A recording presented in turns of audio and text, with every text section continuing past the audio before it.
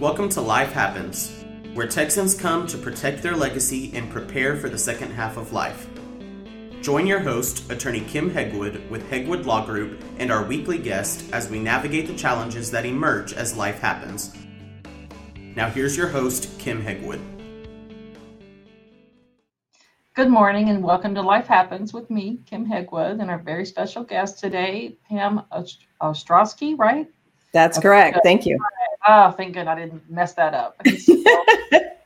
And you're with Alzheimer's Family Consulting. Mm-hmm. And so we're going to talk a little bit about Alzheimer's today, and then we'll talk a little bit about the book. And so we don't want to miss that either. And so I know that a lot of children have difficulty trying to figure out the right time, when it's time to move, parents from, communities, from home to maybe different communities, depending on, problems. And so how do you get involved in helping families, and loved ones with dementia help make those decisions? So the biggest challenge is planning. And of course, this is something you can relate to based on what you do.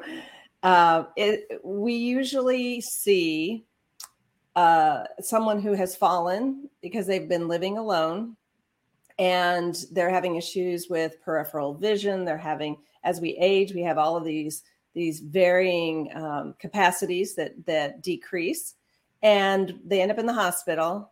And then the next step is the family members say, mom or dad fell and they're in the hospital and we need a place to put them. And they will call a local they should call a local placement person for that. And that's not the situation that I think any of us really want to be in. So it's time for us all to, for lack of a better term, put our big girl panties on and say, it's because it's usually women who start these conversations, and say, okay, we need to know what your trigger points are for the level of capacity. So I am a sooner is smarter type person, because as soon as you get that diagnosis, family members will start feeling anxious. They'll be confused. They'll be overwhelmed with information. They won't know which direction to go in. And that's why I became an Alzheimer's family guide and consultant, was really because there's a lot of information out there, but you don't know which one, what information should apply to you. Well, we find, is that, ton more people are becoming seniors every year. We're getting a huge amount of baby boomers that are getting older. 10,000 people every week or every month or something like that. Yeah, are turning 65. Yeah. It's crazy. And so I tell clients all the time, we're living longer, but we're not necessarily living better. So we have to really, really watch for those kinds of things. And so, yes. So when should families start talking about a loved one moving into a care community? Well, I believe that there are trigger points where we look at mobility, we look at general capability, the activities of daily living, which is ADLs. Are they typically, we wait until they cannot bathe themselves, they cannot feed themselves, they cannot take their medication. So there's a medication mix up. Either they're not taking them and they have an issue with whatever they have, or they're taking too many of them, which has the just as bad of a result. And so they wait until some sort of catastrophe happens. So what if we back that movie up a little bit and say, what would be the things, aside from those tragic things, what would be the things that would lead you to believe that it's time for you to move? And get that person, that everybody should be having these conversations. It shouldn't just be, because 1 out of 9 people over the age of 65 are diagnosed with Alzheimer's. And you just pointed out how many people are aging, hitting 65 per day or per week or per month. And so the question is, when is not the right time? And the bottom line is, if you're in your 40s or 50s, and dementia is possible. We have early onset dementia. We've got frontotemporal dementia. Alzheimer's is just one type of well over 100 types of dementia. So it's important to say, my parents had this whole plan, and my mom had a 14-year journey with Alzheimer's, and dad had a 3-year journey with vascular dementia at the same time. And they planned for everything, but what happened? So it does put a lot of strain on families to have this conversation without the loved one, because once a person is diagnosed with dementia, they can't sign any more paperwork, and they're scared and they're fearful, and they're not coming from a place of common sense, of level thinking. They're thinking, oh my gosh, I have dementia. This is not going to end well. And so that really, I try to paint a scenario of, look, we can avoid this because we can talk about it sooner. So that's where you come in. So what's the biggest obstacle to moving a loved one? What do you think it is? My head, family. Yes. Yeah, it's to me, there's plenty of support. So you can bring in-home care initially, but that for someone who's been diagnosed with dementia, they need stimulation, they need good nutrition, they need someone monitoring their fluids, because even as we age, we don't drink enough water. But for a person with dementia, they need clear glasses to drink from to see that there's fluid in them. And there has to be encouragement and metrics for making sure that they are drinking enough fluids. And so we end up in a situation where none of that's happening. So the family will say, well, we'll bring someone in. So they bring someone in. It's a compromise. It's a first step in the earliest stages of dementia. But then the next step is, they're struggling to function, and they need to go somewhere. And you have a placement agent who can then help you with that. And you want to use a local one, not a nationwide one necessarily. So because they know the ins and outs of every community. And then we move the loved one in, and the loved one's like, oh my gosh, this looks like fun. And the adult child is, I don't like this place. And it's like, well, you're not living there. And then it's, well, they're not doing it right. That's not the sweater that mom wears with those pants. And so in my consulting, I talk with them about, is she clean? Is she happy? Is she doing things? Is she well fed? Is she getting her medications as she should? Yes, yes, yes. Okay, so let's talk about what's really bothering you, because we lose when we're family members. We feel like we lose our identity to the care community caregivers. There's an innate feeling of them taking over your loved one. And so the human reaction is to fight it.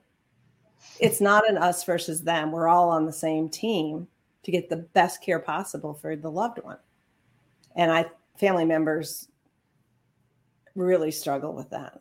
It is a very, very difficult emotion and logic to work through. I find with the families that I work with, when they have to make the decision that they've got to move mom or dad, that it's an overwhelming feeling of guilt, that they just, because they have to do it and they don't want to do it. And it's just, the struggle is huge. Mm-hmm. Yep.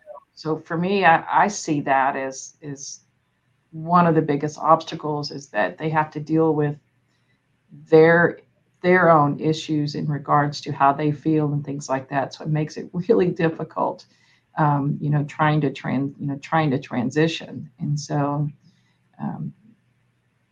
we talk to clients a lot about moving. Think about moving before, visiting places, so just, especially if one is living by themselves, because I just think that if they're not out and getting out and meeting people and having fun, then having a sense of purpose. Yeah, definitely. People are trained in memory care in particular, but you brought up a good point. I believe that a person who has early stage dementia should move into assisted living depending on their behaviors and what they're struggling with, so that they can adapt to the environment and really start getting that stimulation to get the highest level of care and stimulation and nutrition, so that they stay at where they're at. They don't decline as fast. And we can't guarantee that, but we're giving them the best environment possible. It's just like when you water, a flower and you give it fertilizer, you're helping it thrive, and it may still die because it's 120 degrees out in the summertime, but you did the best you could. And the thing with the guilt is that that's a result of not planning and not consulting the individual, and ignorance about what care communities look like today. It's not a skilled nursing facility where there's medical issues. It's basically a docked luxury cruise liner with people of the same age all wandering around having a great time and singing along to the same songs, and eating well and playing cards, and it's not a horrific place to be. And yet we have all of these associations with it that really, really need to be modified. And I found when they moved my ex-mother-in-law from the house to assisted living, her health improved for a while. Yep. So she was so much better, and she was the first one to tell you, we should have done this years ago. I'm having the time of my life. So and that's an awesome story. It's one of those things where that's typical. Mm-hmm. And yet it's the best kept secret. Yeah. And so I've kind of made it my mission to use programs like this and my book and doing a lot of speaking to educate families on that this isn't something you should feel guilty about. I believe you should feel guilty if you're leaving your loved one at home alone with potentially some in-home care that comes in once in a while. And that's not good for someone with dementia. We learned that through COVID. Yeah. And so that's what you should feel guilty, is that you're not doing the best and that you're depriving them of the opportunity to get better care, more stimulation, all the things that we've talked about. So yeah. I'm so happy to hear your story. It was amazing, for someone who couldn't get out of the recliner to, with her walker running up and down the hall, three good meals a day. She didn't have to cook, didn't have to do her own laundry. She just got to hang out with her girlfriend. She didn't have to clean. I mean, she was so excited not to have to do that kind of stuff. And she said, my father-in-law already had just passed. She said, I hate that. He would have loved this. All those people for him to talk to, because he was such a people person. Yeah. That she said he would have enjoyed that, and I think those are kinds of things that kids don't grasp sometimes, because they always think it's so bad to move. I can remember going into one facility going, how old do I have to be here to live here? To live here? I said the same thing to my mom. I said, forget Dad, you and I'll live here, because it's a beautiful apartment. They had a 2-bedroom apartment because she had memory issues. There was no stove or anything like that, so we didn't want her to leave anything on. But it's a beautiful environment. And I sometimes think, back, when we were struggling in college and just out of college, and you're looking for your apartment and you're paying very little. And it's kind of, this is your opportunity to live the life you deserve. And you've worked so hard for all of your life. Now you have staff, you have people who wait on you. Would you like another cookie, Mr. Ostrowski? Or asking mom, Loretta, would you like to go get some ice cream? My mom loved ice cream. So, and it's right there. It's not like you had to get in the car and go get it. Everything is there. Yeah, it's we're blessed here that we have a lot of really good, facilities. They're a lot of fun, and they're really working hard to make them, just as entertaining, and stimulating as possible, because it's just so good, for the seniors there. So yes. So what's one piece of advice you can give that will help families going through this type of move? I would say release the control, the need to control the environment that your loved one is moving into. It will not be perfect. I will guarantee that. Nothing in life is perfect. So why would you go in and expect it to be in a care community? These individuals, whether it's the executive director, the health services nurse, or the caregivers or head of caregiving, all of them have processes and procedures in place to take the best care possible of your loved one. But they might not know what sweater goes with which pants. They might not be able to find the socks. There's all those things that we like to control. And it's mostly because we're feeling out of control and that they're fine. And so take a look inside, take lots of deep breaths, be kind to yourself, be compassionate with yourself as an adult child, because this is a difficult journey. And it's also an acceptance of where things are going. So my mom had dementia for 14 years. My brothers from 2001 to 2015, every year were wondering if this would be her last Christmas. You have no idea how long this individual will live. None of us know how long we're going to live. Oh. So let's make these the best days possible. Let's make our interactions positive and creating moments of joy. And those usually don't happen just sitting there recounting your stressful day at work to your parent. That's not a moment of joy. So helping helping them live their lives and provide the best quality of care and let go of control. Let's talk about the book. The book. So it's not that simple, because it's not. And it's helping families navigate the Alzheimer's journey. The book is based on the 14-year journey, and I basically wrote it as a guidebook, because when I was going through it, I didn't know what's dementia versus Alzheimer's, what's this test that mom took. And so the first chapter is all about level setting what the disease is and what dementia is and what diagnostics are out there and, what medications are out there as well. And then we move into, when's the right time to talk about moving? And then how many conversations does that take? And then we move into, what if the care plans don't match? What are your care options? So dad was independent and mom was assisted. And then they moved up, and then dad was assisted and mom was memory care. And so she was always one step ahead of him, but that continuum of care is really important to understand.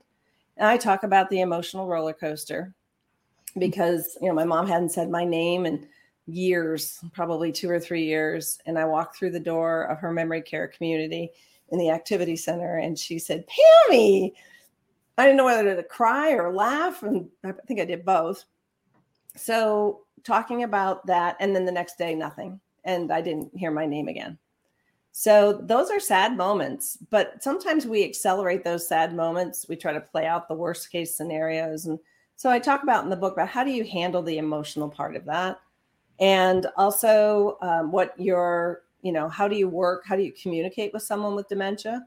Because there are a lot of people out there who want to introduce their reality to someone who can't process information anymore. And all it does is create sadness on the loved one's part and anger and frustration on the family member's part. And nobody needs that at this stage in their lives. You don't want to ruin your relationship just because you don't want to accept and communicate appropriately with someone with dementia. So I spend a lot of time on that. And then when the end is near, I walk through how I knew that my mom was ready to go and what that looked like. And I've had readers come back to me and say, I had no idea that's what happens, because we don't typically talk about when people pass. Mm-hmm. Sometimes you do, within family members. So I did a gentle nod to, how this all happens and the involvement of hospice. And by the way, to that point, hospice is not for people the 4 days before they die. Correct. It's like a task force comes in and helps your loved one rally. My mom was on hospice for 4 times because she had 4 dips in her disease. And as soon as like you mentioned, everybody started to pay attention, and she started to do better, change the medications or do this or do that. And so really understanding the role of every entity in this process and respecting them, having calm, kind conversations for the best quality care of your loved one. And that's really what the book is about, is how do you do that? Perfect. And so it's been a pleasure. And so thank you so much, Kim. How does someone find you? So the best thing to do is email me at pam@itsnotthatsimple, no apostrophes, itsnotthatsimple.com. You can find a lot more about what I do on my website, alzheimersfamilyconsulting.com. Spelling Alzheimer's is usually the tough part of that website address. Is it E-I or I-E? Yeah, it's E-I. That's those two things are probably the best way to reach me. You can find me on Facebook. I'm on LinkedIn as well under my name, Pam Ostrowski. So you can find more information there too. Try to keep as much information out there as possible to help educate people. So thank you for this opportunity. Thank you. I appreciate it immensely. And you have a great day. Thank you. You as well. Thanks for tuning in to this week's episode of Life Happens with Kim Hegwood. Be sure to tune in every Thursday at 10 a.m. wherever you listen to your podcast as we navigate through the challenges that emerge as life happens. The content of this podcast does not establish an attorney-client relationship or constitute attorney-client privilege, legal, medical, financial, or any other professional advice.